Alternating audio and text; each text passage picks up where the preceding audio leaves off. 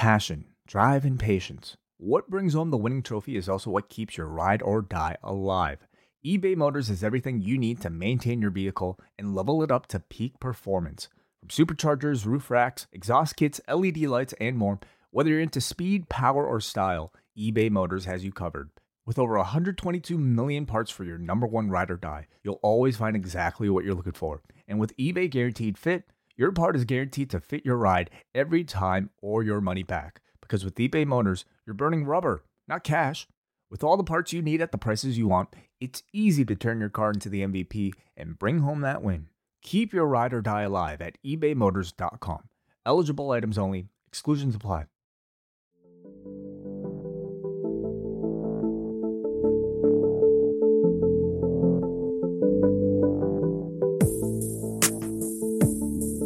It's the same way with us. It's a meritocracy. So if you're at the top of the card, hey, maybe you have a bigger dressing room than the person at the bottom of the card, but everyone has the same opportunity to earn their way there. Vindicated, man. So vindicated to go from just nowhere on the card, no desire to have me and no priority. And that's not a knock on anybody. And to go out in the frickin' wilderness and try everything I could to make some noise and change our business and pro wrestling and sports entertainment, whatever the F you want to call it. And just, I felt like they appreciated it and I appreciated them. We're looking to sell over 100,000 seats, or for capacity of over 100,000 on Saturday and on Sunday. Without jinxing it, we're on track to do it.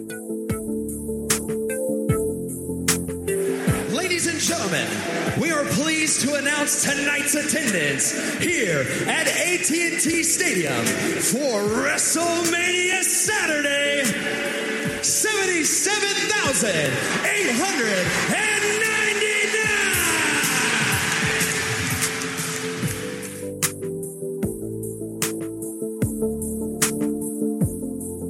Hello, everybody, and welcome to another edition of WrestleNomics Radio.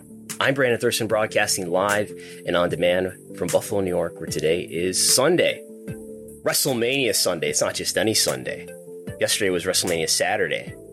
The day before that was WrestleMania SmackDown. Today is Sunday, April the 3rd, 2022. And Chris Gullo is away. He is in Dallas. He is in Arlington. He is, I think, attending WrestleMania tonight. I am joined instead by Jesse Collins, who writes for Voices of Wrestling, writes for Wrestling Inc. Am I getting all that right, Jesse? Yes, so far, the two publications that I write for. Yes, but you're also a real-life journalist, aren't you? Yes, the two publications I write about wrestling for. I do not foray into it in my shoot job as a real journalist and not a fake pro wrestling journalist. Right. Where are you joining us from today? I am in my apartment in East Arlington, Massachusetts, about 5 miles outside Boston. Okay. Have you attended Beyond Wrestling events before? I did go to one of their shows in Worcester. You were not there. Okay. Was that an uncharted territory? I honestly can't remember. What is that? The White Eagle Hall? Something like that? Anyway. I don't know. Layla Hirsch was on the card. Yes, it was at White Eagle. It was at White Eagle. It was where they taped out of Worcester. Right. Well, anyway, today we are going to talk about WrestleMania attendance, Nick Khan's media tour. He did at least 2 media appearances. So I guess we'll start with what's probably on everybody's mind the most, who's tuning in right now, is WrestleMania attendance, the vaunted subject in all of wrestling business, one of the most controversial subjects that there is. So we are here in AT&T Stadium, which we know has a capacity of, for football, around 100,000 people. WWE did WrestleMania at AT&T Stadium in 2016. They announced 101,763. That number is burned into my brain. But then the Arlington police told me the turnstile count was 80,709. Now, maybe that didn't include people in suites. I don't know how many people are watching WrestleMania from suites as opposed to a Dallas Cowboys game. But this event, in the weeks leading up, we saw, this is an earlier report that I'm going to show on the screen for night 1 and night 2. We saw 56,000. Last count from WrestleTix for Saturday, tickets distributed, which should include paid and comps, wouldn't include suites. Definitely doesn't include ushers and ticket takers and things of that nature. Night 1, tickets distributed, according to WrestleTix analyzing the ticketing map, in this case from SeatGeek, 65,719. 65,719. WWE announced right at I think before the Austin match, or maybe even before that, 77,899 is their announced attendance. So that's about 20% higher, I think, than 65,717. So that's the discrepancy. There could be up to 12,000 people in suites because there's over 300 suites that could contain 12 to 35 guests in those suites. I would imagine suites are not at full capacity for a WrestleMania as much as they would be for, say, a Dallas Cowboys game. I don't know what the situation is in AT&T Stadium, but in a lot of cases, suites are bought for an entire year of events. So all the events for that venue for, say, an entire year, you get access to if you have that suite reserved. I think you can also reserve suites individually for individual events. I did find some, it was possible to reserve for WrestleMania earlier in the day on Saturday. So I think we can say with confidence that the suites were not like at full capacity with 12,000 people in them. But that this number, if it's not merely for entertainment purposes only, includes ushers and ticket takers and all of that. And it's, as Vince McMahon said about the 2016 WrestleMania in the same venue, it wasn't 77,899 paid. The paid number is probably much closer to, and slightly under the WrestleTix number, 65,719. But any thoughts that you might have on that, Jesse?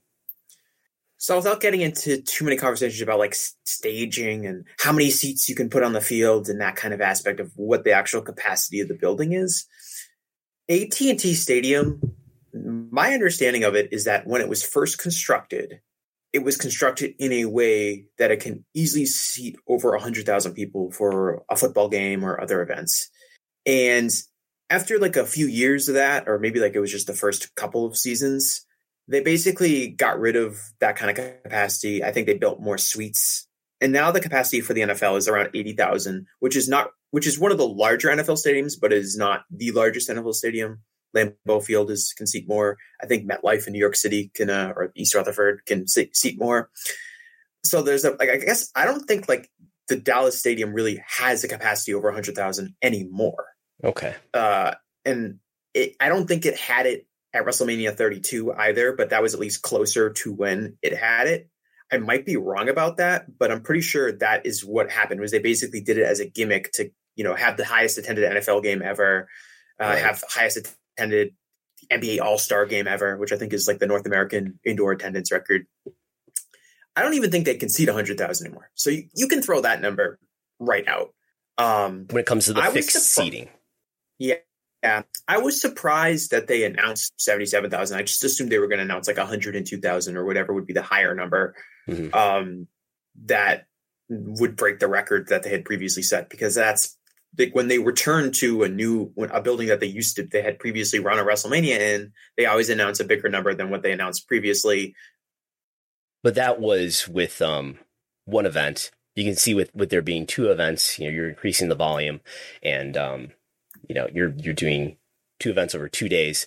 In the end, I mean, day 2 is looking like what did I have up here? At last count, 57,000 tickets distributed, which would come out to over 122,000 tickets distributed. So a lot more than whatever number you want to believe, whether it's 101,763, including ushers and ticket takers and all of that, or whether you want to believe, the 80,709 that the Arlington Police Department said.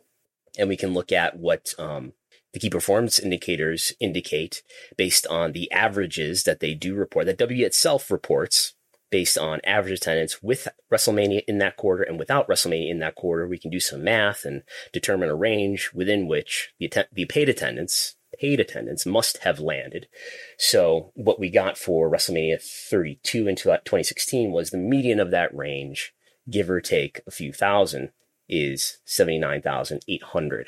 So that's what it was looking like in that year. But I think we can go to the first comment from Nick Khan from his interview on The Town with Matt Bellany, where he mentions this is an interview that was happening on Monday, I believe, because they're referring to the Oscars, which happened last night, Nick says, which was Sunday, right? If my memory serves me correct.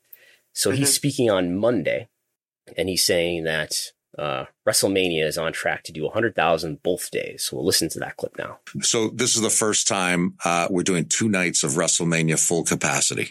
So this Saturday, April 2nd, and Sunday, April 3rd from AT&T Stadium in Dallas on Peacock in the U.S. We think we have action-packed cards on both nights. We're looking to sell over 100,000 seats, or for capacity of over 100,000 on Saturday and on Sunday. Without jinxing it, we're on track to do it. And I struggle to understand what he might have been getting at there.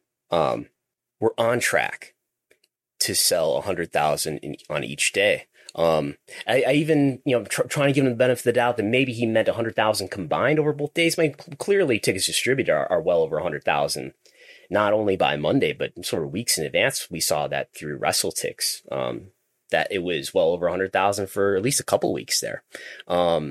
So I can't imagine what information he was basing that statement on. Any guesses?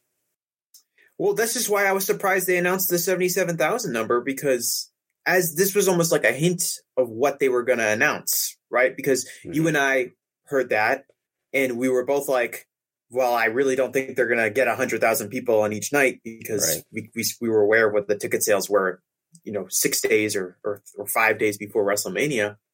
And so I figured, okay, this is just, typical WWE lying up, where they're going to say they're going to announce 102,000 on each night, because that's the record for them, and they're going to set the record for their highest attended event. But the specific, you're right about like the specific nature of we're on track to do it would make it seem like maybe he believed that they were going to get 40,000, 50,000 walk-ups on Saturday and Sunday. Yeah. As we mentioned, the stadium wasn't set up for that many people. So it was just, it wasn't surprising to me that he said it, but I did think the specific nature of it made it seem very obvious when he could have easily just been like, yeah, we're going to do 100,000 people this weekend. Yeah. And that wouldn't be a lie. Like you said, they are doing well over 100,000 people. They could have said, we're going to do 120,000 people this weekend, because they probably are. Right. And so he was very specific in pointing out the 100,000 each night, which again is why I was surprised they only exaggerated to 77,000. Yeah, and something else we could do here while we're dwelling on WrestleMania attendance is they didn't put out a press release last night. They did put out a press release on WrestleMania Saturday, year prior, for WrestleMania last year with the limited capacity in Tampa. They didn't announce a gate. So do I have, I don't think I have it here, do I? But I have the attendance here. So we from in Tampa, through the Tampa Sports Authority, through an information request, we ended up getting the gate. We ended up getting we ended up getting basically the Ticketmaster audits. So we can tell you what's on the screen here, what the night 1 and night 2 paid attendance, total attendance, tickets distributed, and all that were for that limited capacity WrestleMania. But we ended up getting the gate too. So my point is, they haven't put out a press release yet. Maybe they still will for what the gate was last night, or what maybe they will after the night is over tonight. Say this is the total amount of revenue that we drew. The biggest WrestleMania ever and the biggest pro wrestling event ever is WrestleMania 32 in Arlington in AT&T Stadium, with a $17.3 million live gate. Of course, that's one event. This will exceed that in total between 2 nights, but clearly on over one night, unless ticket prices are so much higher than they were before. That's not happening. Something we could speculate about here is what's the average ticket price, and we can let's say the paid attendance is, tickets distributed is this number, 65,719. So if paid attendance is, and I don't think they would be collecting any revenues from suites, right? Probably because at least most of the suite attendees, they are already paid for. That's not additional revenue going to the venue or to the event if you're going into a suite, I think. But the tickets obviously are, right? So let's say, if we exclude comps out of that, let's say 95% of that is paid. That brings us to, for night one, 62,400. So now to determine the gate, we have to ask, what's the average ticket price? Do you have any sense, Jesse, what the average ticket price might be for WrestleMania? I don't. I assume it's really high. So WrestleMania in the past, if we merely divide what their live gate disclosure is by what the paid attendance seems to be, it gets up to like $200 a ticket. The pricing appears to be very dynamic for this event because it's through SeatGeek. But let's say the ticket price was something like $200 and $215 or something like that. So if I just multiply what I just estimated for the paid attendance by about $215, that would get to $13 million for a live gate. And if we multiply that, roughly by 2, I think night 2 is going to be a little lower, but that gets to about $25 million for a live gate, which, even adjusted for inflation, that's a lot. That's both of those nights are going to be among the biggest pro wrestling live gates ever, adjusted for inflation. I mean, all of the biggest events, all the biggest live gates adjusted for inflation at this point, I believe are, the last few WrestleManias before the pandemic. So this will be lower than those few probably. But still, even on these separate nights, among probably, let's say, the top 10 live gates in pro wrestling history, not counting events in Riyadh and Jeddah, which are paid shows up front by the Saudi government to the tune of $50 million. But right. So the combined estimated gate of this show isn't even half, is basically half of what one of the crown jewel. Half of a Saudi event here. Half of a Saudi event. I want to ask you two things about this. The first, as you point out with that $26 million figure, just like how Raw is never going to be 2 hours again, I don't think WrestleMania is ever going to be one night again. If anything, it's going to go to 3 nights, right? Does that seem outside the realm of possibility at this point? I think there's a lot more flexibility here with WrestleMania than there would be with Raw, right? Because it's one piece, right? It's easier for me to justify. I generally agree with you that they're just going to see it as, hey, this is a way that we can expand this event and make more revenue, more content for Peacock and our other W Network partners. But I think Raw is more immovable because we've written all these contracts, for instance, with NBC Universal, 5-year contract, whatever the next one is, that guarantees them, you're probably agreeing to 3 hours in the contract for a number of years. Whereas WrestleMania, it's kind of year to year. I know they've already said next year in Inglewood, California, they're going to do a 2-day event again. But it's still kind of year to year. What are they going to do the following year? Probably 2 nights. But they could more easily change that if they decided for whatever reason, maybe this is sort of diluting our brand and we want to make it one very special night again. There's just fewer moving parts to make that happen. But generally, I agree with you. This is a company that showed its tendency is to just produce more content, monetize more of it, make more money. And if that dilutes the brand or makes this too much for some people, that's secondary. Well, you mentioned how the TV contracts make it inflexible. It's also possible that when you sign your deal with Peacock or you sign your next contract with a streaming partner, whether that's Peacock or maybe someone else, it's possible that, hey, WrestleMania's 2 nights is in that contract, because I'm sure they're happy that they're getting 2 nights of WrestleMania level viewership or whatever, as opposed to 1.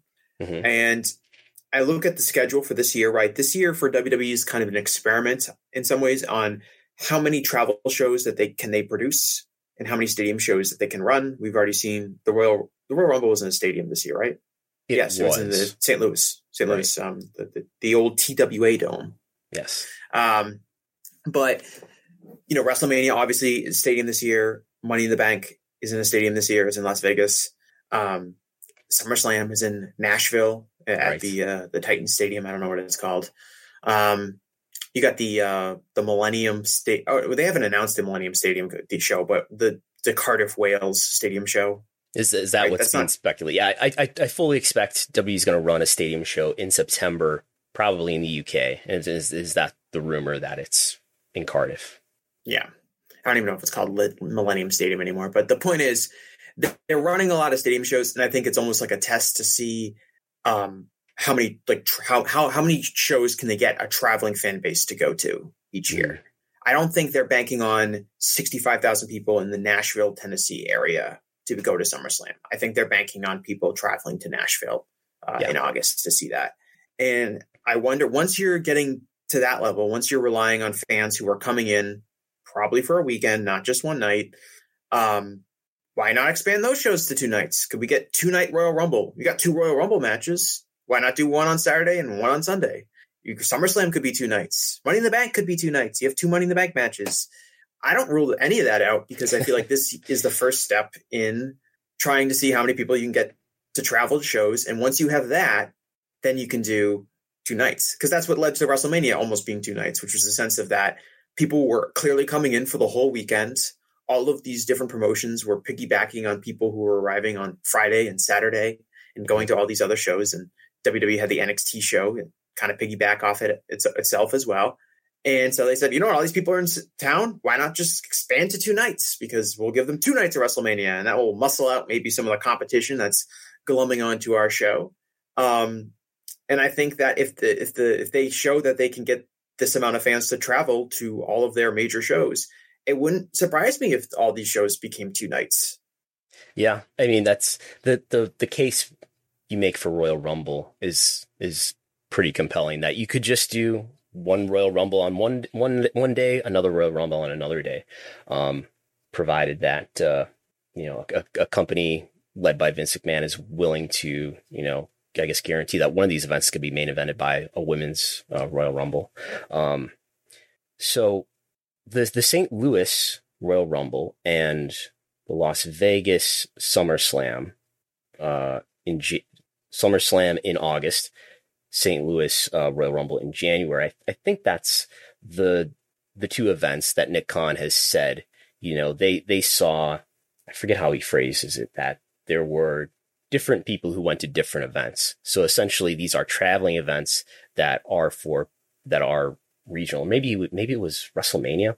Anyway, you do all these stadium events and you space them across the country, or even if you're going to do one in the UK, across the globe, so that you're attracting traveling fans sort of regionally. So I think that's what they're thinking there. I do wonder to what extent, if there was no pandemic, or maybe a year later, we'll see what happens. Are these events not as well attended because there's still some COVID hesitancy for when it comes to travel? I guess, just speaking personally, that was probably a factor for me. I would have maybe more strongly considered going to Dallas if not for there's still, we're still getting over a pandemic here. So I don't know. Do you think that's a factor? I think it'd be too dismissive to say that it's not a factor, right? I would think that, like I said, I mean, I haven't really traveled since the pandemic. I haven't flown anywhere, is what I'll classify as real travel as. And I definitely think there are people that are still kind of nervous about it. Perhaps the show being in Texas, people don't feel like regulations would be followed as closely. Whether that's true or untrue, I'm not going to say, but it's definitely a stereotype that would be out there that might affect some people. So I definitely think the COVID is a reason. I'm curious to know, though, Do you think splitting it between two nights really has that big of an impact on the night to night attendance and the variation we're seeing between this WrestleMania and WrestleMania 32, right? If we believe 65,000 people were at night one and was it 79,000 were at WrestleMania 32? 80,709. Yeah. Yeah. So do you think that splitting it between two nights has made it less attractive for some people to go than if it was just the one night, and that if this was a one night WrestleMania, they would be at 80,000? Or do you think that the product is maybe colder than it was at WrestleMania 32, the attraction not quite as big?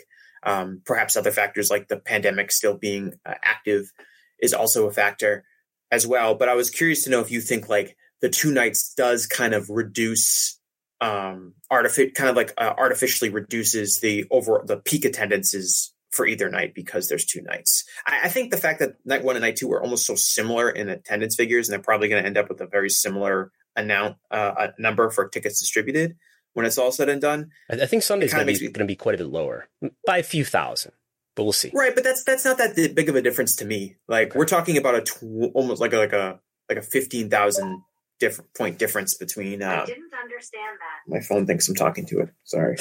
Well, good. No, I think like relative to 2016, I think 2016 in some ways is a peak in popularity for them. That started roughly when the network launched, 2014, 2015, 2016, and that's what I see in metrics like paid ticket sales annually over that time, merchandise sales annually over that time, web search annually over that time. It travels up to 2016 and then it travels down. And I think the product got colder over that time, and frustration among some fans about the quality of the product from about 2017 onward grew over that time. It allowed the opportunity for something like AEW to be more possible. So, I think part of it is the content. Part of it, small part of it is hesitancy about traveling to, I haven't been on an airplane flight since before the pandemic either. Part of it is traveling, and part of it is the quality of the product, and part of it maybe is sort of the dilution of doing two nights rather than one. Ultimately, financially speaking, if your job is to further monetize this product, two nights, it's probably worth a bit of dilution for the greater revenue that you gain in the end. So let's run through. Go ahead. No, I was basically just going to say that kind of what you said, which I think the product is colder, but I do think the two nights for people that are like veteran travelers, that are veteran WrestleMania goers, I think the two nights can make it. It's a lot more of an ask in some ways. I know Brian Alvarez talked about why he didn't go, and he said as bad as the one night was, this 9-hour wrestling show, it was kind of one day, and you could kind of justify, okay, my whole day is just going to be this marathon day. When you get to two.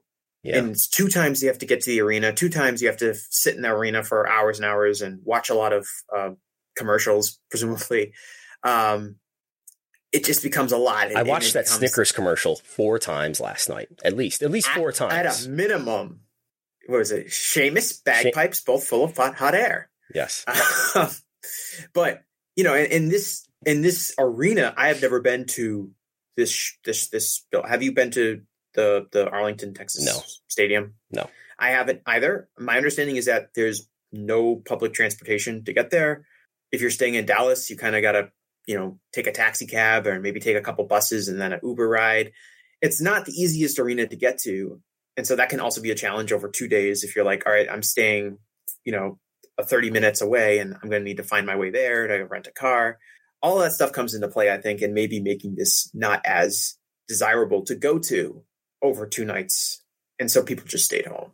I don't know how big of a factor that is. I'm just kind of answered early. That's kind of what Brian Alvarez said, why he kind of prevented him from going to the show. And I think probably some other people felt the same way. It's also more expensive. It's like, okay, do I want to buy, 2 nights worth of tickets at average price $225, which would be, right, almost probably $500, right around that. That's an additional expense that maybe I don't want to do that.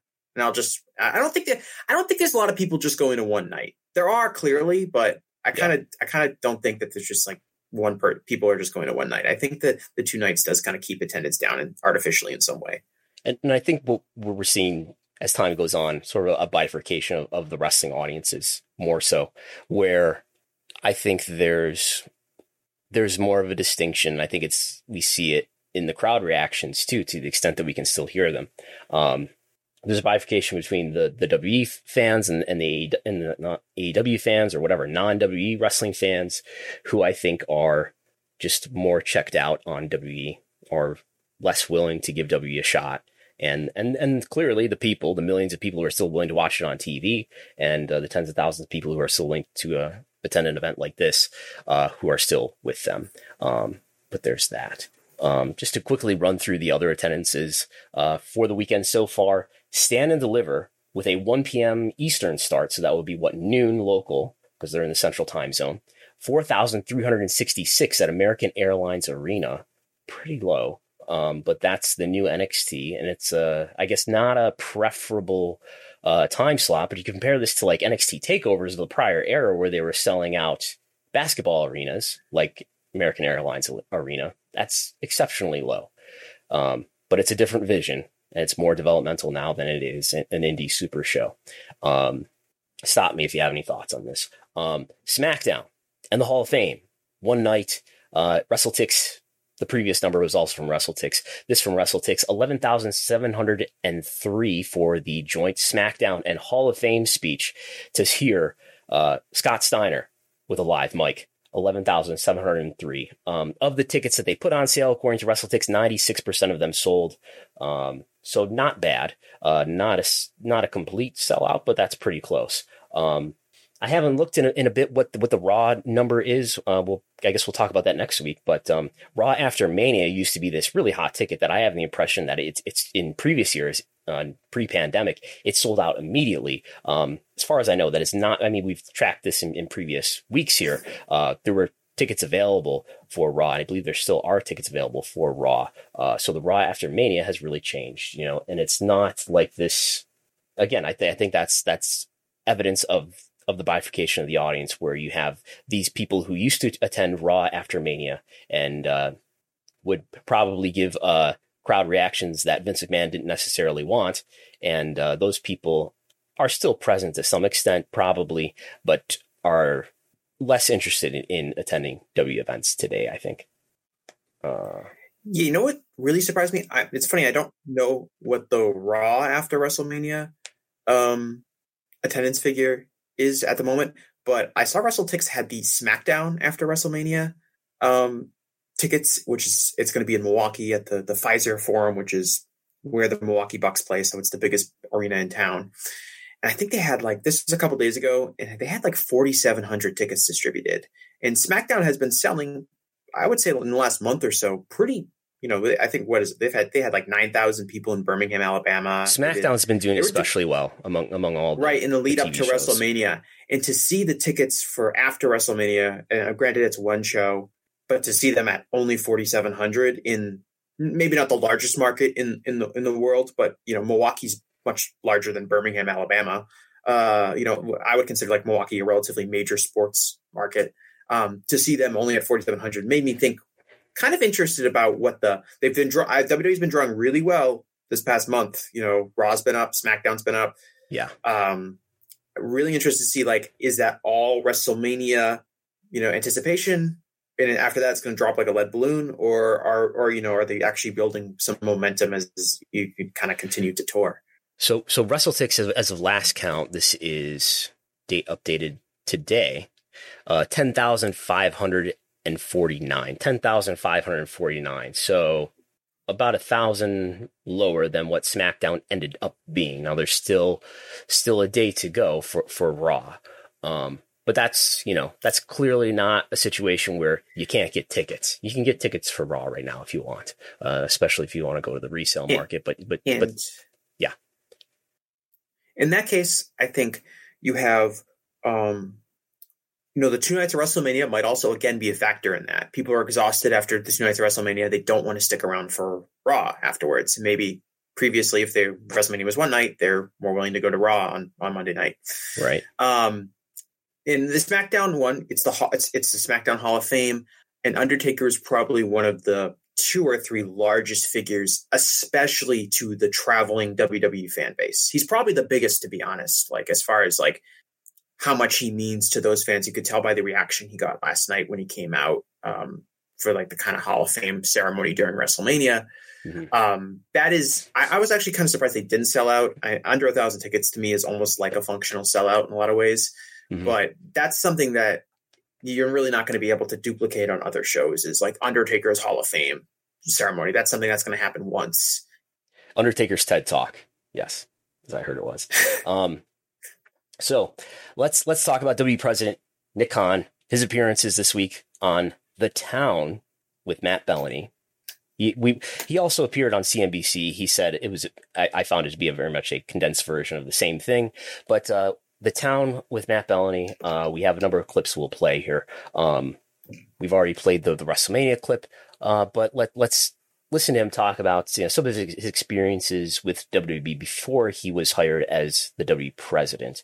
So Nick Khan was very involved with helping WWE finalize their current US TV deals for Raw and SmackDown. So here's him talking a little bit about that. So in 2017, we all started working on the U.S. media rights deal together. It was reported at $130 million a year as the AAV for Raw and SmackDown, our two weekly shows. We got in business together and there was a heavy multiple on that. I think it went to 3.6 times or something to that effect for those rights. So when you have success with somebody, it gives you even a better glimpse into the world in which they live. And in doing some other deals with WWE, the Hulu deal at the time, some stuff in the UK, we had also had some failures together. Also a good thing when you want to get into business with somebody. So I'm most curious about what the failures are that he's talking about. Let's not get blow this out of the proportion here. Raw and SmackDown did get a 3.6x increase. They more than tripled, almost quadrupled their TV rights fees from the prior deal that was made in 2014.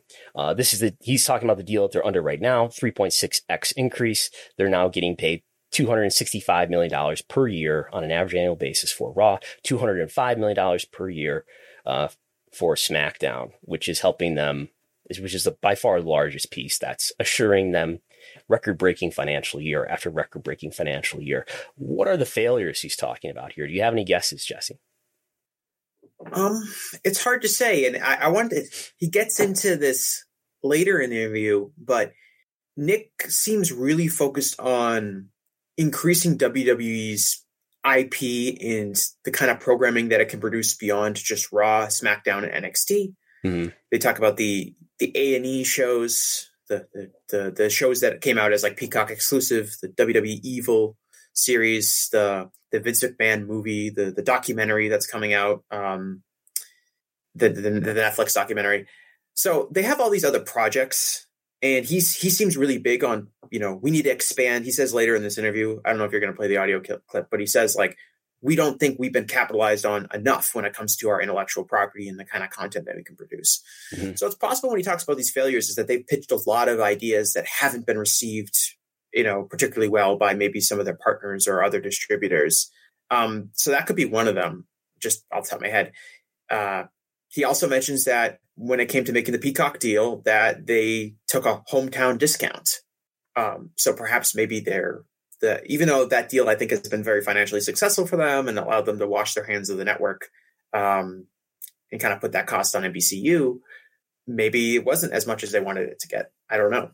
I think I get the impression that ESPN was interested in their network rights, and that ESPN was sort of miffed that they didn't go with them. So I could see ESPN offering them more money, but WWE choosing NBC Universal because of the existing partnership with Raw and NXT and some of the reality programming.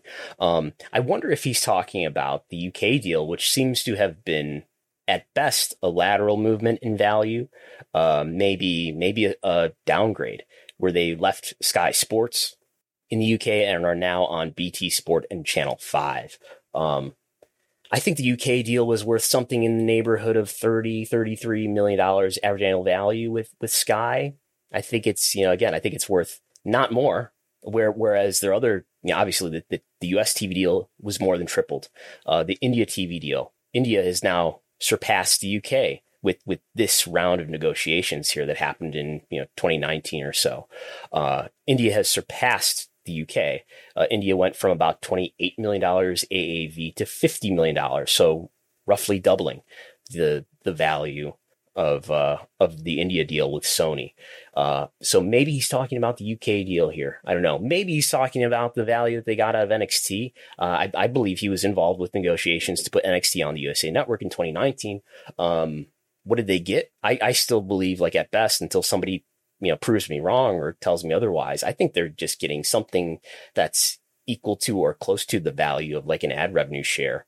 And that NXT, part of the play was to put NXT, part of the play was to compete with AEW Dynamite, but part of the play was to put NXT on linear TV to see if it could get really strong TV rights fees like Raw and SmackDown do. And to my view, that has not happened at all. And I think that they're just getting sort of an ad revenue share. Maybe part of that is what happened in 2019 as well. But curious comment. So we'll talk about, or Nick will talk about in this interview clip, WWE's relationship with media.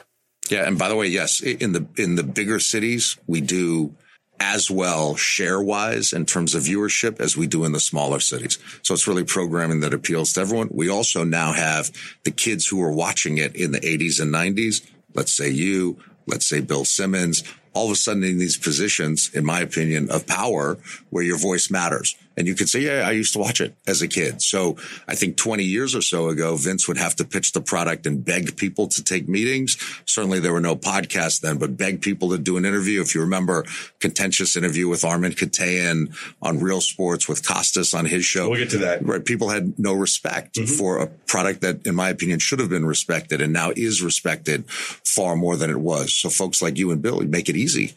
Yeah, we grew up with it. Yeah, happy to get together and talk about this stuff. It's a lot easier to sell now than it was then. So a lot of things to unpack there.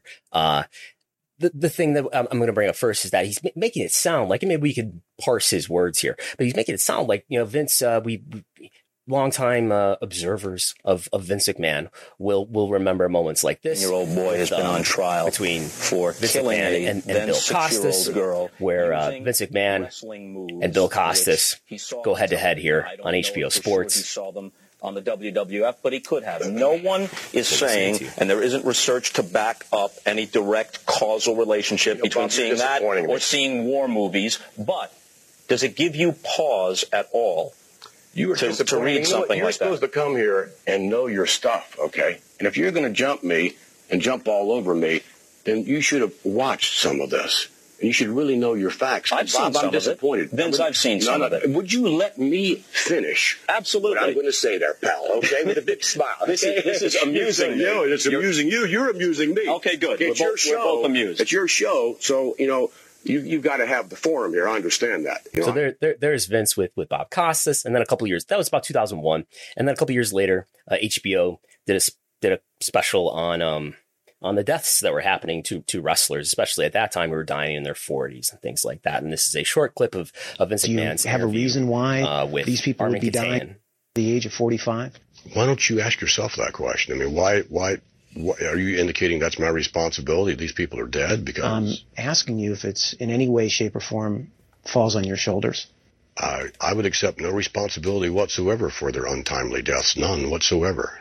As far as, and you've got that little look on your face like, geez, Vince, how can you possibly say that? Well, but none whatsoever. I mean, they wrestled for you. They were part of your organization. They worked a couple of hundred nights a year for you. They lived this lifestyle. Oh my God! You can't believe. Oh, can you see that look? I mean, so there's an infamous moment where Vince slaps the notes out of Armin Katayan's hands. I bring these out because this is just a show. This is what Nick was referring to. It makes it sound like media didn't have respect for WWE. In a sense, that is true. I think it's very clear that Vince was the aggressor in these situations. So. Any thoughts on that before I keep going here, Jesse? I have a lot of thoughts about it. So on the surface, Nick is correct in his assessment in that I do think that the people who are maybe making decisions at the executive level in media, he mentions Bill Simmons, or anyone else who's in their maybe 40s or 50s, they grew up with WWE in a lot of cases, especially if they were sports fans, or they're familiar with WWE and Vince McMahon. And so in a way, the way society views pro wrestling and views Vince McMahon, maybe people under the age of 60 is very different than maybe people over the age of 60, in the sense that they grew up with WWE and they maybe know some bad stuff about Vince or anything like that. But by and large, the way he's treated is as like kind of this wacky figure who's had a lot of success in this crazy pro wrestling industry. And he's kind of viewed as like this harmless figure, right? And I think that translates a lot to a lot of these interviews that you see. Mm-hmm. The second aspect of this is the media's relationship, not just to WWE, but to a lot of different entities when it comes to reporting in the sports and entertainment industry. In that, if you both the Costas interview and the Katane interview, right, there is a very critical assessment of WWE, and it's almost like, here we're going to do this expose on this big story, and we got the presidents and CEO of the company to come in and talk about some of these problems. It's people are dying. Wrestling is unsafe for children. It's a bad influence, and the industry killed all of these wrestlers, and it's a very critical assessment of it. Today, the mainstream coverage of WWE in particular it's not an expose by and large. It's not hostile at all. It's not even critical. And if you look at it, it's often almost like a content partnership with these mainstream media outlets. In the case of this interview, WWE has a relationship with The Ringer. Correct. There's a paid relationship between there's a business agreement between The Ringer and WWE for The Ringer to contribute positive WWE coverage. That's basically what it is, right? And in turn, The Ringer gets things like David Shoemaker got the Cody interview right after WrestleMania. Obviously, that's probably like a big scoop that comes about because of this. And The Town is a podcast on the Ringer Podcast Network. So it's not a surprise that Nick Khan's on this podcast, and he's not coming on WrestleNomics, and he's not coming on Wrestling Observer Radio. He's on CNBC with their partners at NBC Universal. Yeah, and even more that I'm a big fan of The Ringer. I listen to a fair amount of their podcasts. I read the website on a regular basis. I think they do a lot of good jobs in a lot of different fields. I'm disappointed that the view is like, well, let's partner with WWE so we can get some WWE content out there, and we can have their wrestlers on our podcasts, and we can write about how stupendous the first night of WrestleMania was. I have noticed The Athletic, which is recently bought by the New York Times, but is a subscription-based sports website. They also cover wrestling, but they really just cover WWE. And if you look at their coverage of WWE, it's very different than their coverage of Major League Baseball or the National Football League or professional soccer. It's not in depth. It's not critical assessment of anything. It's just like, oh, here's a fun feature on how great Sasha Banks is. And I'm not saying there's not space for that, but it seems to me that when it comes to the mainstream media coverage of wrestling, it's so different than what you were showing like in the Costas interview, which is this, scandalous expose of this really dangerous, bad industry. Yeah. It is now like, how can we get some extra eyeballs on our product? And much like the way WWE partners with NBC Universal and Fox to produce content for those networks, they are partnering in a way with these mainstream media outlets to get positive publicity for them and to, in a lot of ways, avoid potential negative coverage. Yeah, I think that's a strong point to make, that there's, and let me just play this quick introduction from Bryant Gumbel from the 2003 HBO Sports piece. Than sport and more con than competition, there would seem to be little about pro wrestling that could or even should be taken seriously. But there is one deadly serious aspect that merits attention, and that is that wrestlers have been dying young at a rate that is 400% higher than normal. So obviously that's relative to the story that they're talking about, which is these, unnecessarily early deaths, but the sort of condescending, there's nothing to take seriously about this hokey business. I apologize for even covering this. We're only covering it because there's this very serious issue, disclaimer. Whereas now, I think the point you're making, Jesse, is that there's people who've grown up as fans, and it's more fluff type content. And I don't really know how to explain why there isn't more critical coverage in the mainstream about WWE. I can explain that, I think. Please do. Two elements to it. And not limited to the mainstream, but go ahead. So I'm talking, in the mainstream media. So the first element is almost related to what Brian Gumbel says, which is there's almost nothing to be taken seriously in pro wrestling. You can just stop right there. The fact that wrestling, the number one thing the average person knows about pro wrestling is that it's fake, correct? Mm-hmm. Right? If you were to ask and someone who couldn't name a single wrestler, like, oh, pro wrestling, they'd say, isn't that fake? Mm-hmm. Right? It's the number one thing people know about it. And so it exists in this kind of strange world where we don't have to cover it that seriously because it's fake. And even though there are these serious stories about it, ultimately it's fake. So therefore we don't have to critically evaluate it closely. Yeah. Right. Some wrestling media people will say, wrestling's supposed to be fun. Let's just cover it because it's fun. Come on, don't be so mad. It's stupid pro wrestling. I disagree with that assessment in the sense that, but inherently the idea that wrestling being fake is the number one kind of message that most people have about professional wrestling lends itself to poor media scrutiny because people can just kind of wash it off as all just this big ruse. Even if it's something serious, like all these people are dying, it's pro wrestling. It's not a real sport. So it doesn't get treated as such, even if the issues are just as real as issues in the NFL or the NBA or college sports or anything that gets covered at a way more critical level. And the second reason for... Oh, go ahead. Finish your point. No, make your point. I got a second separate reason, but if you... And I think part of the issue is that nobody knows what category of media or news to put pro wrestling in. The sports department doesn't want to have it in their sports department because it's fake and the finishes are predetermined. And I don't know, the entertainment industry sees it as the lowest brow form of entertainment, that there is. So it's not something that the entertainment department wants to take that seriously. It's not something that the sports department wants to defile itself with. So nobody knows, nobody knows who should cover this, I guess. And what we end up with is now, just partly a good thing, is that we have at least more coverage of it from these sort of, I think they're all former fans, to be quite honest, who aren't week to week fans in modern times, but when they were kids or whatever, which is, what the 80s or the early 90s, which is when this was especially a WF was a kids oriented product. That's when they grew an affinity for it. So that's what's accounting for that change. Go ahead. Yeah. And my second point is somewhat related to what you said, which is, who are the people that are covering this at the mainstream level? And I think you and I, Brandon, can agree that the people who would do the best job covering professional wrestling in an overall sense are not necessarily the people who are going to get jobs with mainstream media outlets.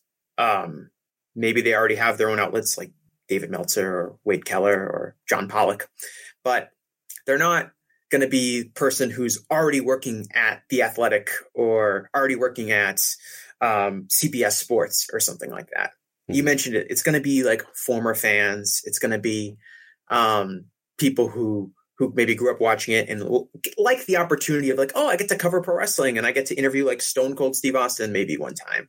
Right. And I think that contributes at the mainstream media level to poor coverage in a lot of ways, because it's not necessarily that the writers are maybe out of their depth. A lot of it to me comes down to editorial and management. And if I am like you said, the sports department maybe doesn't want pro wrestling. If you are running a sports department, you're like, oh, we're going to cover some pro wrestling. You probably repurpose a college football writer who maybe has some interest in pro wrestling, and they're going to write a story about pro wrestling and they're going to cover it. And they might just get stuff wrong and mistakes in the way things are represented on a pro wrestling story is not necessarily going to be held to the same standard that it would be covering mainstream sports. Because if the editor, or the person who's overseeing the content, does not have really any specific knowledge about pro wrestling, they're just going to take their word for it in a lot of ways. And I see that kind of happens a lot when you see mistakes and factual miscues and things like that, and the way things being represented being very clearly kind of one-sided in a way. That also contributes it. I talked to Justin Barrasso about this at one point, and I think in my experience, so Justin works for Sports Illustrated. In my experience, Justin is like the most serious wrestling fan that is probably working with like a major recognized mainstream outlet as far as like what his interests are and stuff like that. And I remember asking him, like, how did you convince people to let you write about pro wrestling? And he said, I had people who were on the editorial staff who were big pro wrestling fans, and they really championed it and allowed me to pursue it when maybe in other sports departments that wouldn't be encouraged. And I don't know if that's the case for a lot of these mainstream media outlets that are covering pro wrestling, but I think that is probably the factor. I mean, I listen to a lot of Bill Simmons podcasts. I think Bill Simmons is probably perhaps the biggest single wrestling fan that is that is kind of like at his level of power within the broader media atmosphere. And I know Bill's wrestling takes. They're not necessarily like super enlightened. It's like a lot of it, my kid got back into it and I started watching it too. And he knows enough about the industry, probably more than the average person, but he's not necessarily, a Dave Meltzer or Wade Keller type that's going to be able to look at everything with a super critical and be able to assess it in a clean way. And I think that's reflected in a lot of the Ringer's coverage of pro wrestling personally. Right. So I think we can stay on the topic of media coverage of wrestling, maybe in relation to this next topic, but in fairness to Matt Bellany, he does push back on some of Nick's responses, including to this subject. So let's play the clip now, where he's talking about talent relations and whether or not how talent development is a meritocracy. Yeah, I mean, some of the attention does come on the group over the relationship with the wrestlers, and there's been claims of abuse and people who have had negative experiences with the group. But what have you done, or are you doing anything to change that impression? And how is the relationship? If I asked not the stars, if I asked middle of the road wrestler for WWE, how do you feel you're treated? What would that person say? Look, I think number one, everyone's treated humanely, which everyone obviously deserves to be treated that way. I do think there's analogies with our company and other companies. So you're a big Dodgers guy. I am. Right? Lakers, still a big Lakers guy? Yeah. Tough. Yeah, tough I was a Shaq guy. Was Shaq treated better than any player on the team other than Kobe? Yeah. Yeah. Of course. That's the way it is. But they weren't going public with claims that they had to, take steroids and do other things to keep up. I mean, I get it. It's different. It's not sports. It's show business. This is a show. It's definitely show business. So, and I know we had discussed earlier that this will be the Will Smith, Chris Rock stuff would be old news by that time. Feel free to slap me if you have any problems with that would question. be you to me, not me. No, but you have a boss that could slap or body slam you at any moment. Any moment. We don't want any kind of problems like that. But even on the Will Smith thing, like he wasn't escorted out of that room last night. Part of it was people didn't know what to do because they hadn't experienced it before. But part of it was that he's Will Smith and, tough to have security, grab him and toss him out of the building. So I get the position that they were in.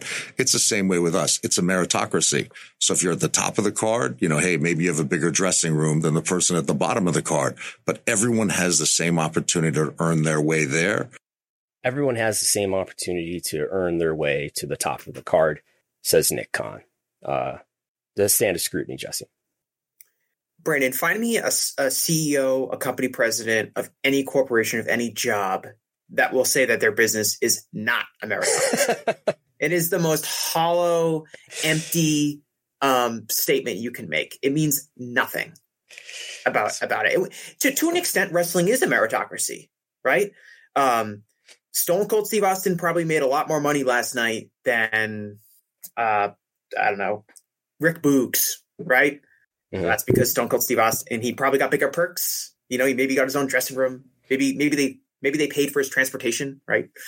So yeah, he's right. I mean, I don't think.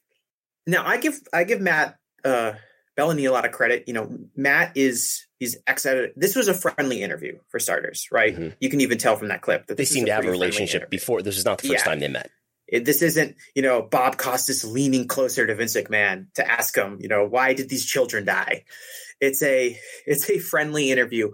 But Matt, more than pretty much anyone else that interviews wrestlers, is a real reporter. He's the ex-editor of the Hollywood Reporter and has, you know, some journalistic integrity that he tries to maintain, at least in this interview. With the puck now. By pushing back a little bit, and he does a pretty good job in that end. And to me, like but to an extent, he also asks kind of like an outdated question, which is like, guys were forced to take steroids to feel like they had to compete, which is maybe true to an extent now in wrestling, but is also something that feels like something that was maybe more relevant 25 to 35 years ago. Yeah, I tend to believe, I don't think there was ever a discussion between Vince McMahon and a wrestler at any point in Vince McMahon's career where he said, you have to get on steroids. Now, maybe people felt pressured. I'm sure many people, especially in the 80s and 90s, maybe earlier 90s, felt pressure to use steroids to compete with their peers. I'm more skeptical that Vince pulled somebody in the room and said, you know what, pal, you got to get on some Deca. But I think, yeah, an immense pressure to this day to have a great physique to compete with your peers.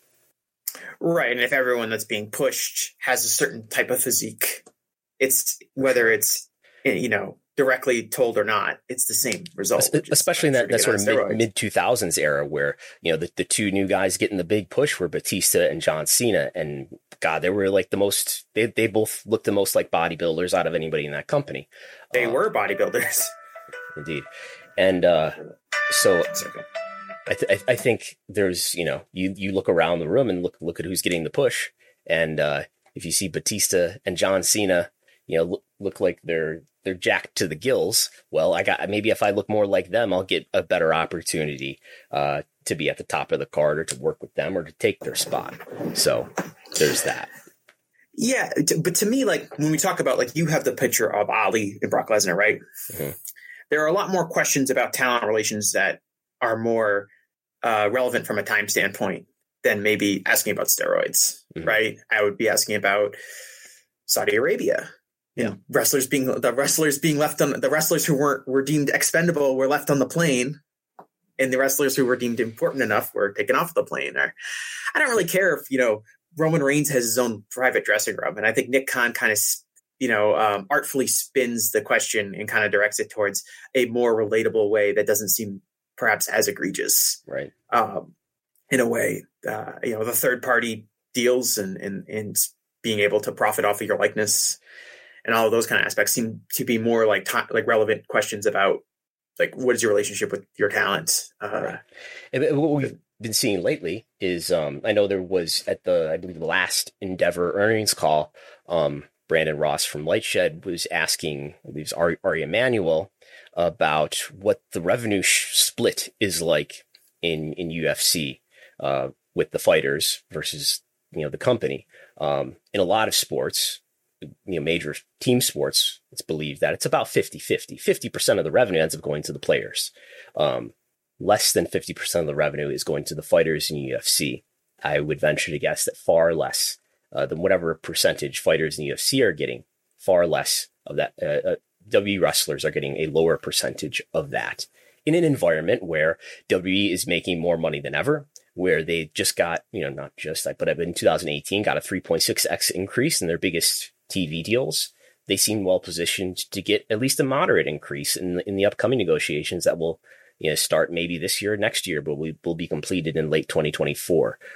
This company is on track to set profitability records every year for the foreseeable future, barring any catastrophe. And then this company just endured a pandemic, the worst times of a pandemic, where they were more profitable than ever during that time too. And in fact, in some ways, the pandemic caused them to lower their expenses because they didn't have to go on the road and set up, and incur massive production costs that come with putting on the kind of production that they put on in arenas.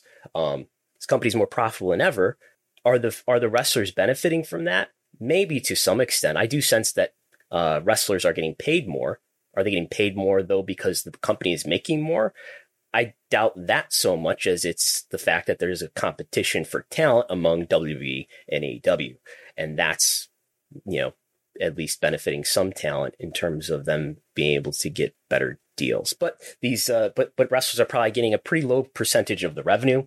And not to mention that they're classified as independent contractors when, if you do an IRS 10-factor test or something like that, I think any reasonable person would conclude that wrestlers, especially in WWE, but in AEW also, are misclassified as independent contractors when really they're being treated as employees.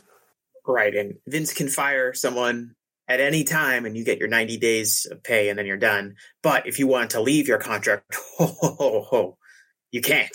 As the picture of Ali will show people that, the contracts work much better for one person than they do for the other party. Right. Yeah, I mean, like you said, the revenue sharing between the talent and the amount of profit that the company is making is not the equivalent to other companies. And going back, I don't want to harp too much on the media coverage, but going back to the media coverage, like when Kevin Owens re-signed with WWE, it's framed as this like, oh, he got so much money. He got such a great deal. What a great day it is to be Kevin Owens because he got so much money. It's like, did he? I'm sure he got a lot of money. Like he got a lot of money to like you or I, Brandon. But did he really get a lot of money relative to the value of a wrestler in WWE? Kind of skeptical of that. Yeah. So we'll do one more clip from Nick Khan's interview on The Town. This is his comments about Matt Belloni raising the issue of whether WWE would be acquired by NBC Universal. So here's that comment. Look, as we say, we're open for business. So if you look at what does NBCU/Comcast lack that they need, and I think it's a factual statement, they don't have the intellectual property that some other companies have. They certainly don't have the Disney treasure trove of IP, nor should they. But if you've had the experience, I'm not suggesting good or bad, have you taken your kid yet to Universal Studios? Actually, we're going next month. You'll see what you've already read about. You'll see a Jaws ride, which they can't do anything with. I'm sure they'd love to have an annual summer Jaws limited series on Peacock. They can't do it unless Spielberg agrees to it, and obviously he has not. You'll see a Harry Potter ride, which is obviously Warner. You'll see, I think it's open now, a Mario Brothers thing, which is Nintendo.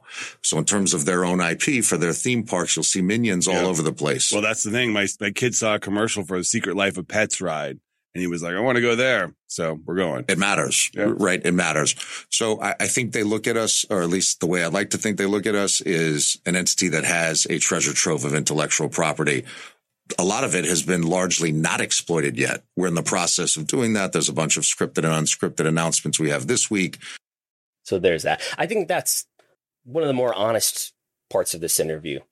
Partly because he's kind of leveraging, it sounds to my ear, that he's kind of leveraging, hey, look, here's a weakness for Universal Studios. But they don't have a lot of self-owned IP. And wouldn't it be great if they came up with some deal, whether it's outright acquisition or just a licensing deal, to include WWE IP into something like Universal Studios? Yeah, well, this comes on what wasn't part of that clip is it comes on the heels of a question that the host asks, which is when Nick talks about the Peacock deal, and Matt's kind of like, well, Peacock's not Disney Plus or Netflix. It's not like this really strong streaming platform. And then Nick kind of says, well, because it's not Disney Plus or Netflix, WWE is even more valuable to it because of the intellectual property it can bring to the table, because Universal doesn't have it at the Disney level, doesn't have it at the Time Warner, HBO Max level. So there's that. I mean, this has been a discussion. I'm really kind of fascinated in what other ways WWE can think it can exploit its brand to consumers you can have these kind of historically based TV shows like the WWE Evil programming or the Hidden Treasures show on A&E and these kind of like historic based reality shows or docuseries. We've seen WWE try, WWF Restaurants, WWF New York, the one in Niagara Falls, which was open much longer. The Pile Driver. Yes, that was the at Clifton SNS Hill Tower. Yes. That was on top of the building. Yeah. Like a WWE themed amusement park ride. Well, that's what I thought of when he was talking about like Universal Studios. Right. I could say this: Universal is building a third park in Orlando, Florida. That I forget exactly what it's called, but they have Islands of Adventure and they have Universal Studios. They're currently in the process of building a third park. There is not a WWE land that is on their radar screen that they are developing. Perhaps maybe one day they will expand and we will be able to ride the Hulk Hogan experience. Yes. I want to ride the Vince McMahon brass ring ride. Yeah, like so like I'm like, what do you like use your imagination? Like, what do you think that there could be possibly other ways that maybe WWE could be exploiting its IP beyond maybe like just like doing some docuseries TV shows? Like, what else can NBCU get out of a WWE relationship beyond just maybe filling some TV hours? I think a theme park licensing deal is something that could be done, and I think that would add to their attractions, right? I mean, we've heard the topic brought up over the years. Why isn't there a physical Hall of Fame for WWE? You do this Hall of Fame ceremony every year, and I know at least Triple H has sort of downplayed that idea that they didn't want to do a physical Hall of Fame. I can see that not working out for them if they're doing that independently. But if there's a W Hall of Fame as part of a Universal Studios theme park, maybe that makes a lot more sense.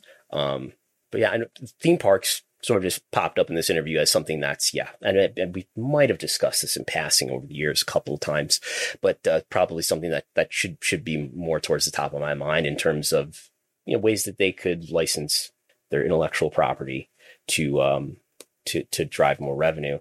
And it brings to mind too sort of the difference between W and AEW here in that let's imagine we're in a future where AEW is way more popular and has way more name ID and legacy than it does now as a 3-year-old company.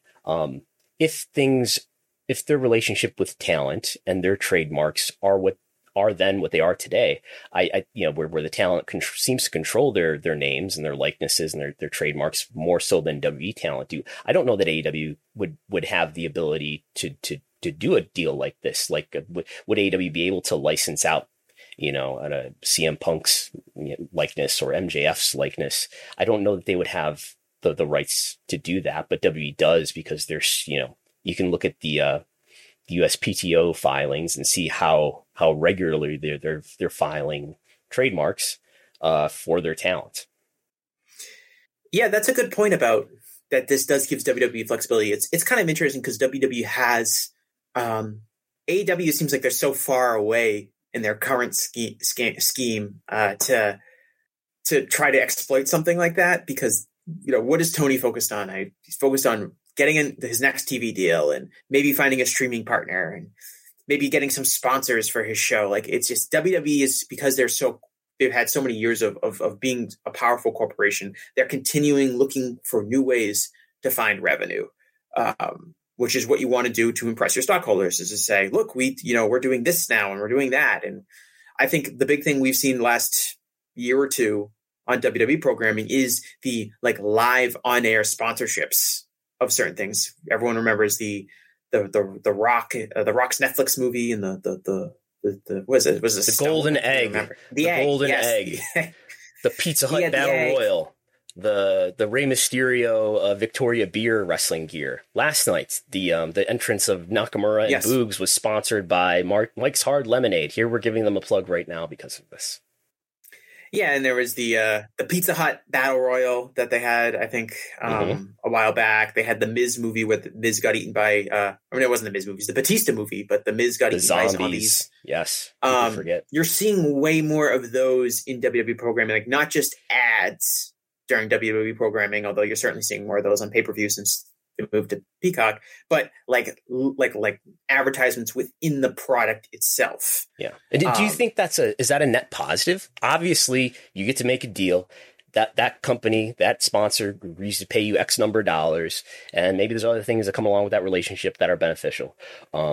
Is it worth it though? I think there are negatives associated with that in terms of how you execute it, I guess. But especially, the zombie thing, even the most usually pro WWE media people were critical of the zombies. I don't know that it doesn't reinforce an alienated relationship with your fan base and with your potential fan base when you do things like that.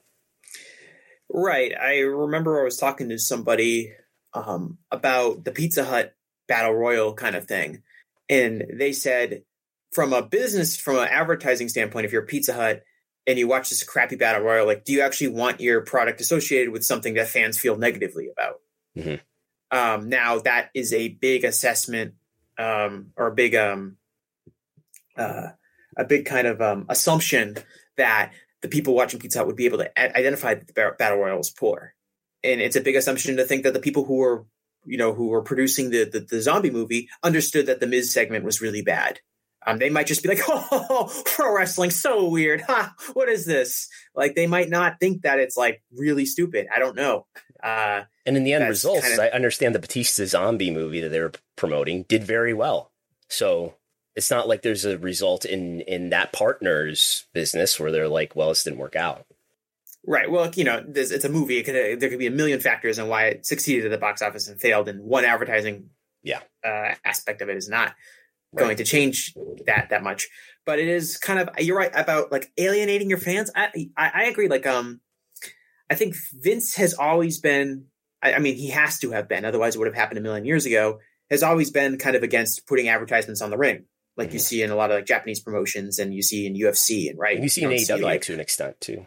Yes, that was a big thing in AEW, which was funny because I didn't even notice it, and then everyone was freaking out about this advertisement that was on it, and I was like, I'm just so used to it. I don't know if it's watching a lot of New Japan or watching other sports where advertisements are just everywhere all the time. Mm-hmm.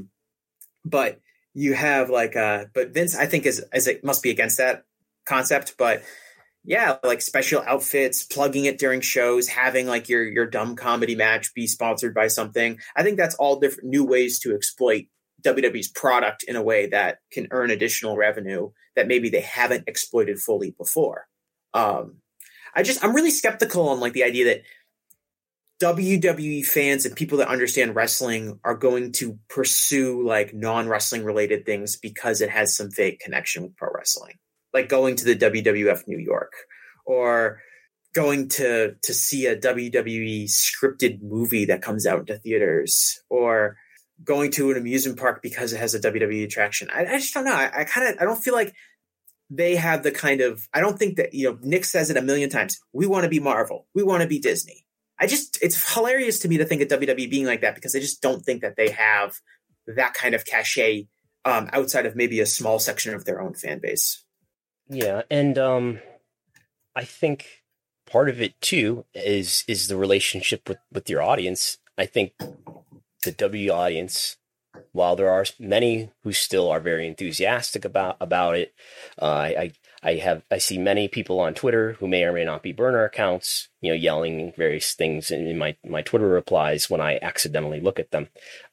So there's still a lot of people who are passionate about WWE and who love exactly what they're doing now.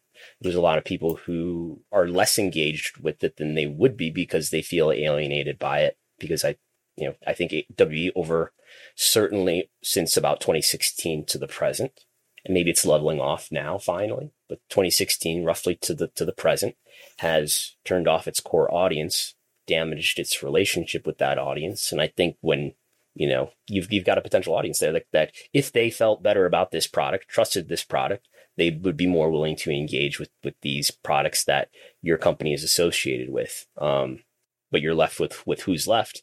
And that's fewer people, and that means less engagement for your partners.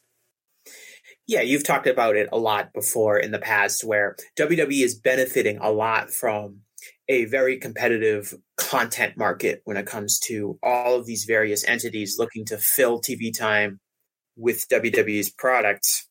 And that's, led to the increase in television, rights, despite the fact that viewership is total viewership is half what it was 5 or 6 years ago for a show like Raw. And how much more could they be successful if they didn't turn off half of their audience? Right. If they didn't, if they were being successful. I know you have the chart with the Google Trends if people want a different metric beyond television viewership.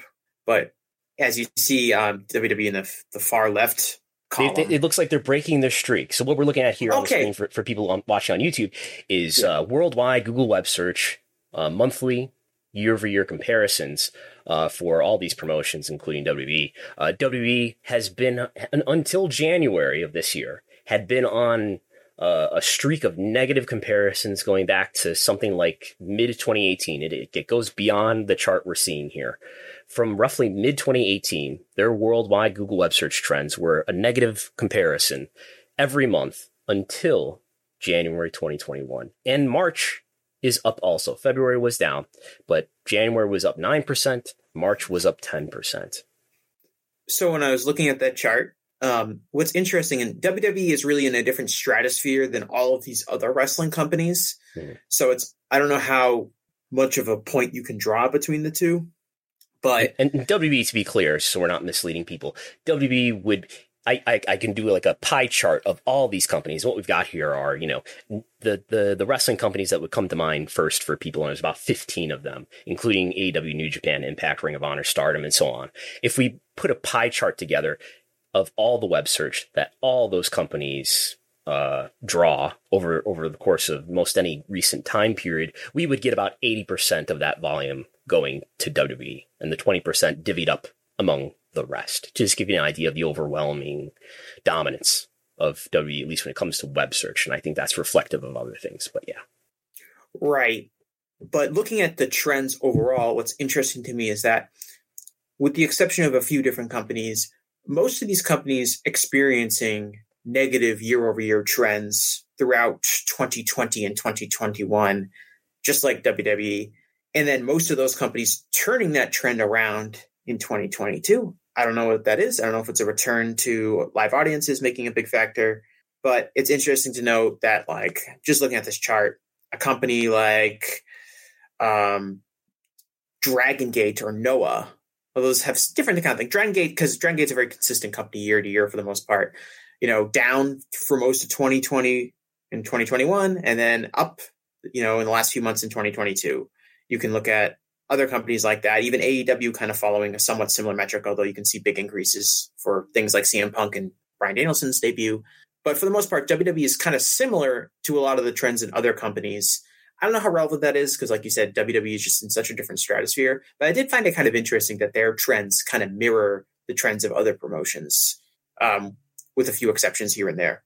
Yeah, I think it's based on the table that we're looking at here. I think it's meaningful that since July 2021, since they've been back on the road, there were still negative comparisons. July, August, September, October, November, December. There's that happening. I don't have it immediately at my fingertips right now, but I can compare this, and I've tweeted charts like this. Just looking at, or let's not look at other wrestling companies. Let's compare WWE to other sports leagues over a long course of time. And it's WWE going down. It's these other sports leagues, either for the most part, let's say 15 of the biggest sports leagues in the world, like the NFL, the NBA, Indian Premier League, EPL, NASCAR, UFC. And it's most of them being stable, WWE being down from about 2016 onward, and now to the point where UFC has surpassed WWE in web search. We can debate what that means, though. Mm-hmm. Yeah, just another metric, but overall, it's just another metric to kind of show, to get back to kind of the original point, that WWE could probably be so much more profitable and relevant if they weren't in this let's burn out our core audience phase of the company over the last 3 or 4 years. It was I think you made a good point about how, like, WrestleMania weekend and the Monday Raw after WrestleMania, maybe the reactions are different because the fans who would maybe go against WWE stopped coming. I think it's kind of relevant that, like, Roman Reigns stopped getting booed and started becoming, like, the darling favorite of all WWE fans. Kind of at the same time, like, where all of the wrestling fans who maybe booed Roman Reigns stopped watching WWE. And I think people use like, oh, well, he was getting booed and now he's getting booed, but it's part of his character. And now he's really over and all these things. And he's finally done it and all that kind of thing like that. To me, I look at that and I say like, well, I feel like all the fans that were really mad about the Roman Reigns push stopped watching like around year 3 or year 4 of it. And obviously AEW coming along and providing an alternative to those fans also plays a factor. But I think a lot of like what finally got Roman over was that all the people that didn't like him stopped watching, which I don't really consider that a success. Yeah. TV ratings have been doing well recently. SmackDown is pretty flat, and in some comparisons, you look at total viewership, they're up a little bit. Raw did a good rating this past Monday. That's 1 week. But ratings seem to be stabilizing somewhat. These numbers here give me another reason to think that popularity generally is stabilizing for WWE, but it's not as if they haven't lost. They haven't seen negative differences in a number of different areas, including this web search, including in some years where their loss of viewership year over year was worse than some comparisons of TV generally. Ticket sales, merchandise sales. Obviously, COVID complicates some of that. But just to head towards wrapping up, I listened, just maybe some final thoughts on this Nick Khan interview or his media appearances, is what he means to WWE. I listened to this interview on the ride home from work. I think the day that it came out, and I've found Nick Khan's media appearances to be pretty fascinating, even including this one. I felt that this was the interview that felt most like spin to me. I will tell you that I've spoken to some people who, including people who invest in WWE, who loved this interview, thought he came off brilliantly. His answers were fantastic and smooth. I was exasperated by this interview when I first heard it, and I DM'd you, Jesse, and you had to explain to me how WWE really works and calm me down. I feel like obviously he's talented at his job. The skills that he has that made him, apparently an excellent sports agent are apparent here. Just in the way that he's speaking even to the interviewer, where he's like, "You're a big Dodgers fan, right? Lakers fan?" The way that he's clearly somebody who makes an effort to connect with people and to get to know them and develop these relationships that maybe end up being important in business relationships. The big story to me of pro wrestling, though, and the reason why I'm so into doing WrestleNomics and so into doing analysis and writing about the wrestling business, partly is because I feel that there's this tremendous conflict between the quality of the product and the business results of the product. And it's the elephant in the room to me in interviews like this. The elephant in the room to me is the quality of the product. And I think I've called it like the last kayfabe. The last kayfabe, the last thing that must be protected and not acknowledged is that the product isn't good. And it's because of Vince McMahon. Nobody can say that for obvious reasons. And that was more present than ever to me in this interview, I guess. I think one of the things I said to you is I still don't know who Nick Khan is, like in the privacy of his own mind. Does he, when he does, and he's clearly somebody who's more connected to the product. He's paying attention to the product more so than somebody like George Barrios seemed to. George Barrios didn't seem to be familiar with the names of some of the top talent at times. He's somebody who's clearly more of a fan.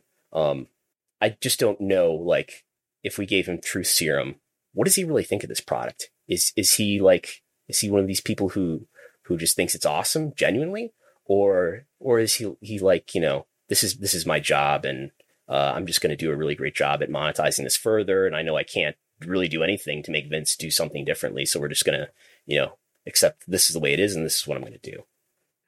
When it comes to critical assessment of WWE's product, it can be a challenge for people like you and I, and probably most of the people listening to this podcast, in that it's hard to get out of our bubble. It's hard to understand what a casual fan thinks about WrestleMania or the Royal Rumble or one of the shows that they might tune into. I never turned down an opportunity to talk to somebody who said, "Oh, I bought a wrestling show for the first time in years. I want to know what they think about it," because it's so hard to get that perspective. So you and I can both say WWE product is terrible. It's insulting to the viewer, all of these things.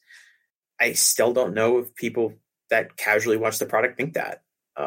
We can look at business metrics and say they definitely run off fans, but it's hard for me to think like Nick Khan is sitting there the way that you and I are and be like, this is insulting. He might just laugh and just say, oh man, this business is crazy. Vince is a madman, but like he's not getting to a real critical thought about the product. Obviously, like you said, the elephant in the room is that the product is bad. And to Khan's point, you kind of said like, oh, he's more with the product than Barrios is. And that's probably true. In general, Khan is just way more media friendly than the previous WWE presidents. He's and clearly so very connected to sports media. That's been apparent like since day one. Yeah. And WWE is way more comfortable having him, Vince is probably way more comfortable having him go out there and say the right things. As you said, when you talked to somebody in WWE, they were Nick did a great job in this interview. He's so great because he's so media friendly. And in a lot of ways, I think that warps people's perspective on who is actually running this company. And it's not Nick Khan, it's Vince McMahon. And so in a lot of ways, Nick Khan has been credited to WWE's successes, and he's been credited to some failures that WWE has had in the eyes of the fans, right? Nick Khan cut all those talents. Nick Khan, destroyed NXT. Nick Khan didn't do any of that. Vince did. Vince is in charge. Ultimately, he gets credit and blame. Mm-hmm. And so he's like, when people ask him these questions, like, Matt Bellany asks like some questions about the content, like, oh, how are you going to build new stars? And Nick kind of prattles off about, now we're recruiting college football players, as if that's a new concept, as if Roman Reigns isn't a former college football player, or The Rock, or John Cena, or Steve Austin, or like a million other people in pro wrestling. Their answer would be like, imagine if the NIL program was available to Roman Reigns or Big E. Right. And the NIL program is a PR stunt. Like that's one of I've seen them get a lot of positive press about, WWE is changing the game with the NIL program. Like, yeah, there are articles within the past few days about, I don't know his name, but there was one of their NIL recruits. And there was an article about that person and the program in ESPN this past week. Right. So, but that's what it is. Like, I mean, I don't even want to get into the NIL thing. There's those, the Fresno State basketball playing, I forget, they're like the Cavender sisters or something like that. And these are people that are allegedly making millions of dollars off of their Instagram accounts. Those people ain't never taken a bump. Not in WWE, where you cannot have any third-party revenue streams. So all those kind of things to me just come across as a marketing tool. And there is this kind of personification that we're revamping our developments. We're going to you go up to a college football player and you say, well, you're probably not going to make the NFL. Why not try WWE? Like, as if that hasn't been a ploy to recruit wrestlers since Gus Sonnenberg was wrestling in Boston in the 1920s. Right. Mm-hmm. And so like Nick responds like that. And just when people ask him questions about the quality of the product or creative aspects of the product, it's just a waste of time, because that's not his department. That's Vince's job. And Nick's not going to say anything bad about Vince. So he's just going to kind of blandly say like, oh yeah, things are going great. We're doing this and we're doing that. But you're not going to get anything really out of it. And I think a lot of people struggle kind of with separating like what Nick Khan's role is in the company, which is to make deals with big corporate entities and to negotiate with Fox and to negotiate with NBCU and Peacock and advertisers and these kind of things. And he's not the person who's looking at the raw script and saying, this is crap, we got to change this. Mm-hmm.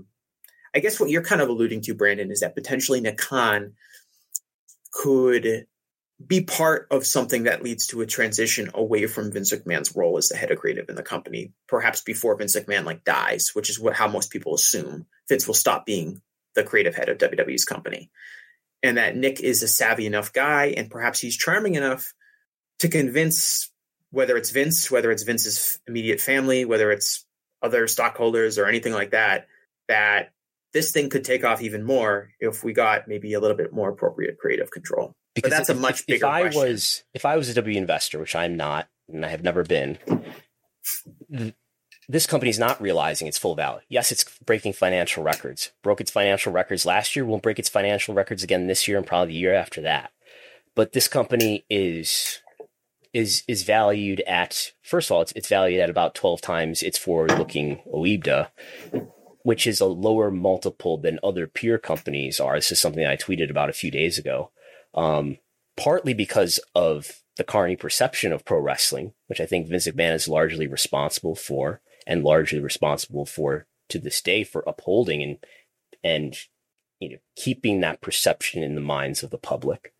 But also, as we said a number of times already in the last hour and a half, Vince's creative has turned off a significant portion of fans who would spend their money and would spend their time on WWE, but the product just isn't good. And I think the product just isn't good in a way that, if you changed it, you wouldn't turn off the fans that you currently have. I don't buy this idea that you just have, there's just these two groups of people that you can't possibly simultaneously satisfy. I think the captive audience that they have now is less discerning than the former captive audience that they've run off. But anyway, this company's not realizing its full value. The $1 billion deals that they make could be $2 billion deals. The 2 million viewers that they have, it could be 3 million viewers, but they're putting on a product that's for one person, not for their audience. They're putting on a product that's for their CEO, head of creative, the person who has the controlling preferred class of shares, and he controls this company. And that's,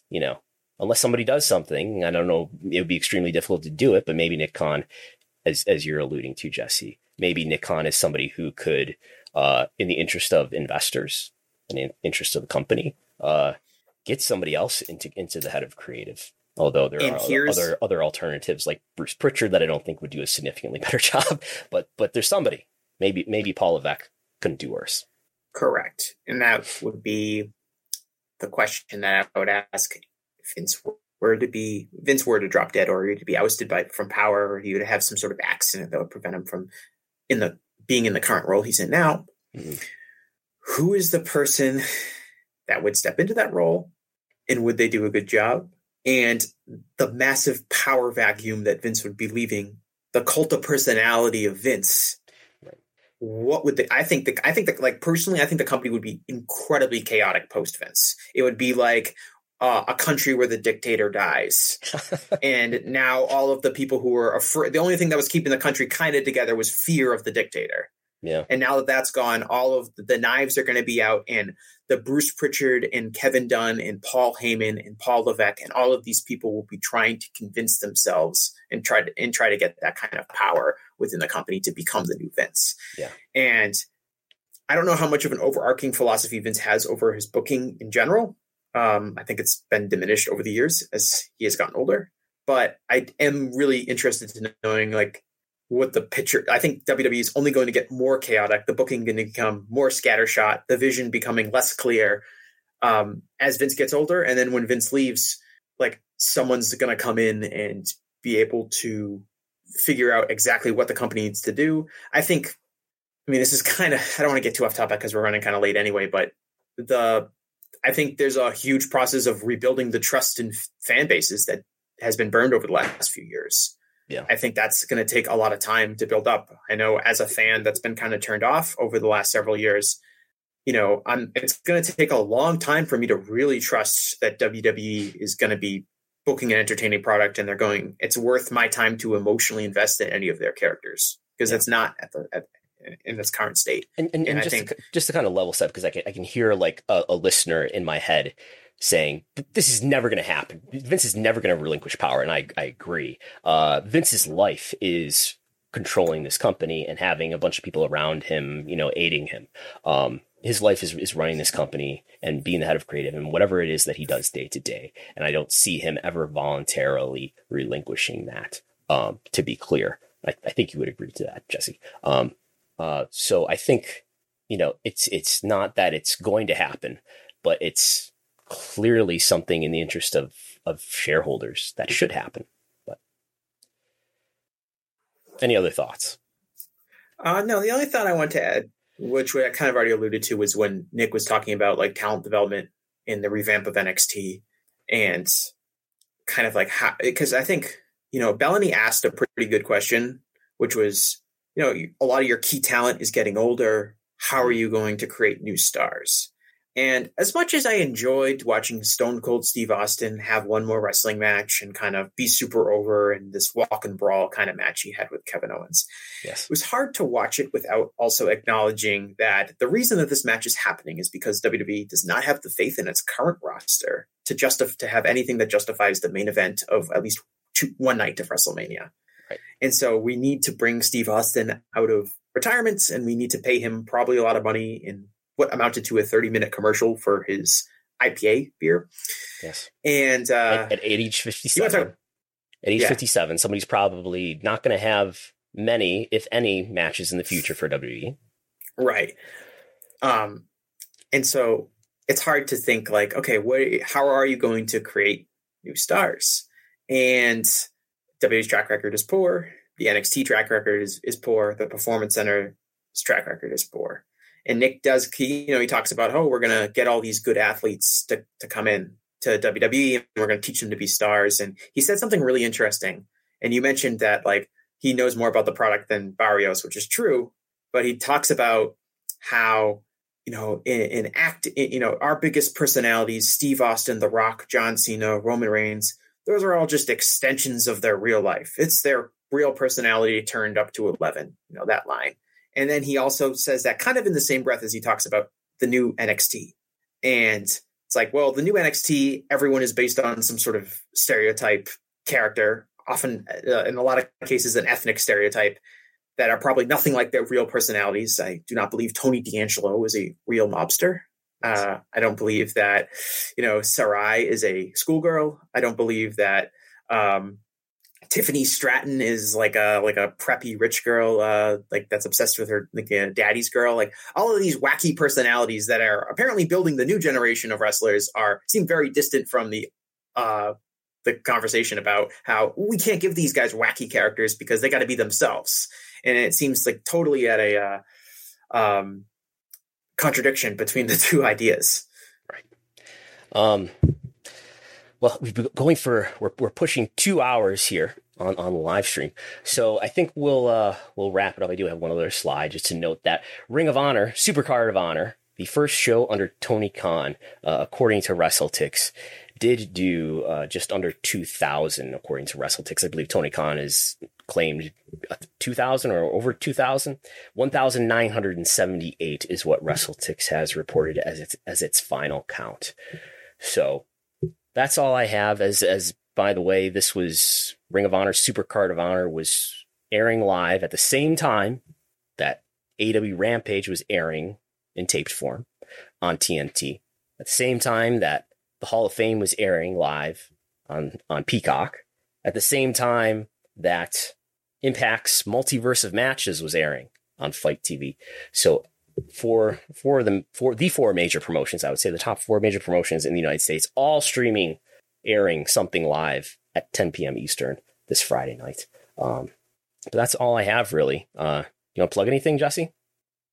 I just tell people to follow my Twitter account because that's what they'll find out what I've been up to. Write for WrestlingInc.com, write for VoicesOfWrestling.com, co-host of the Gentleman's Wrestling Podcast with Jason Unpresser, who does stuff for us also, here for WrestleNomics. Yes, WrestleNomics. And shout out to Jason. He just got a pretty cool new job. So really, that comes out bi-weekly. It's right on YouTube. Kind of just take one topic and talk about something for 2 hours or so. But that's, I just tell, my Twitter handle is right below my name. I just tell people to follow at Jesse Collings, that's how you'll find my work.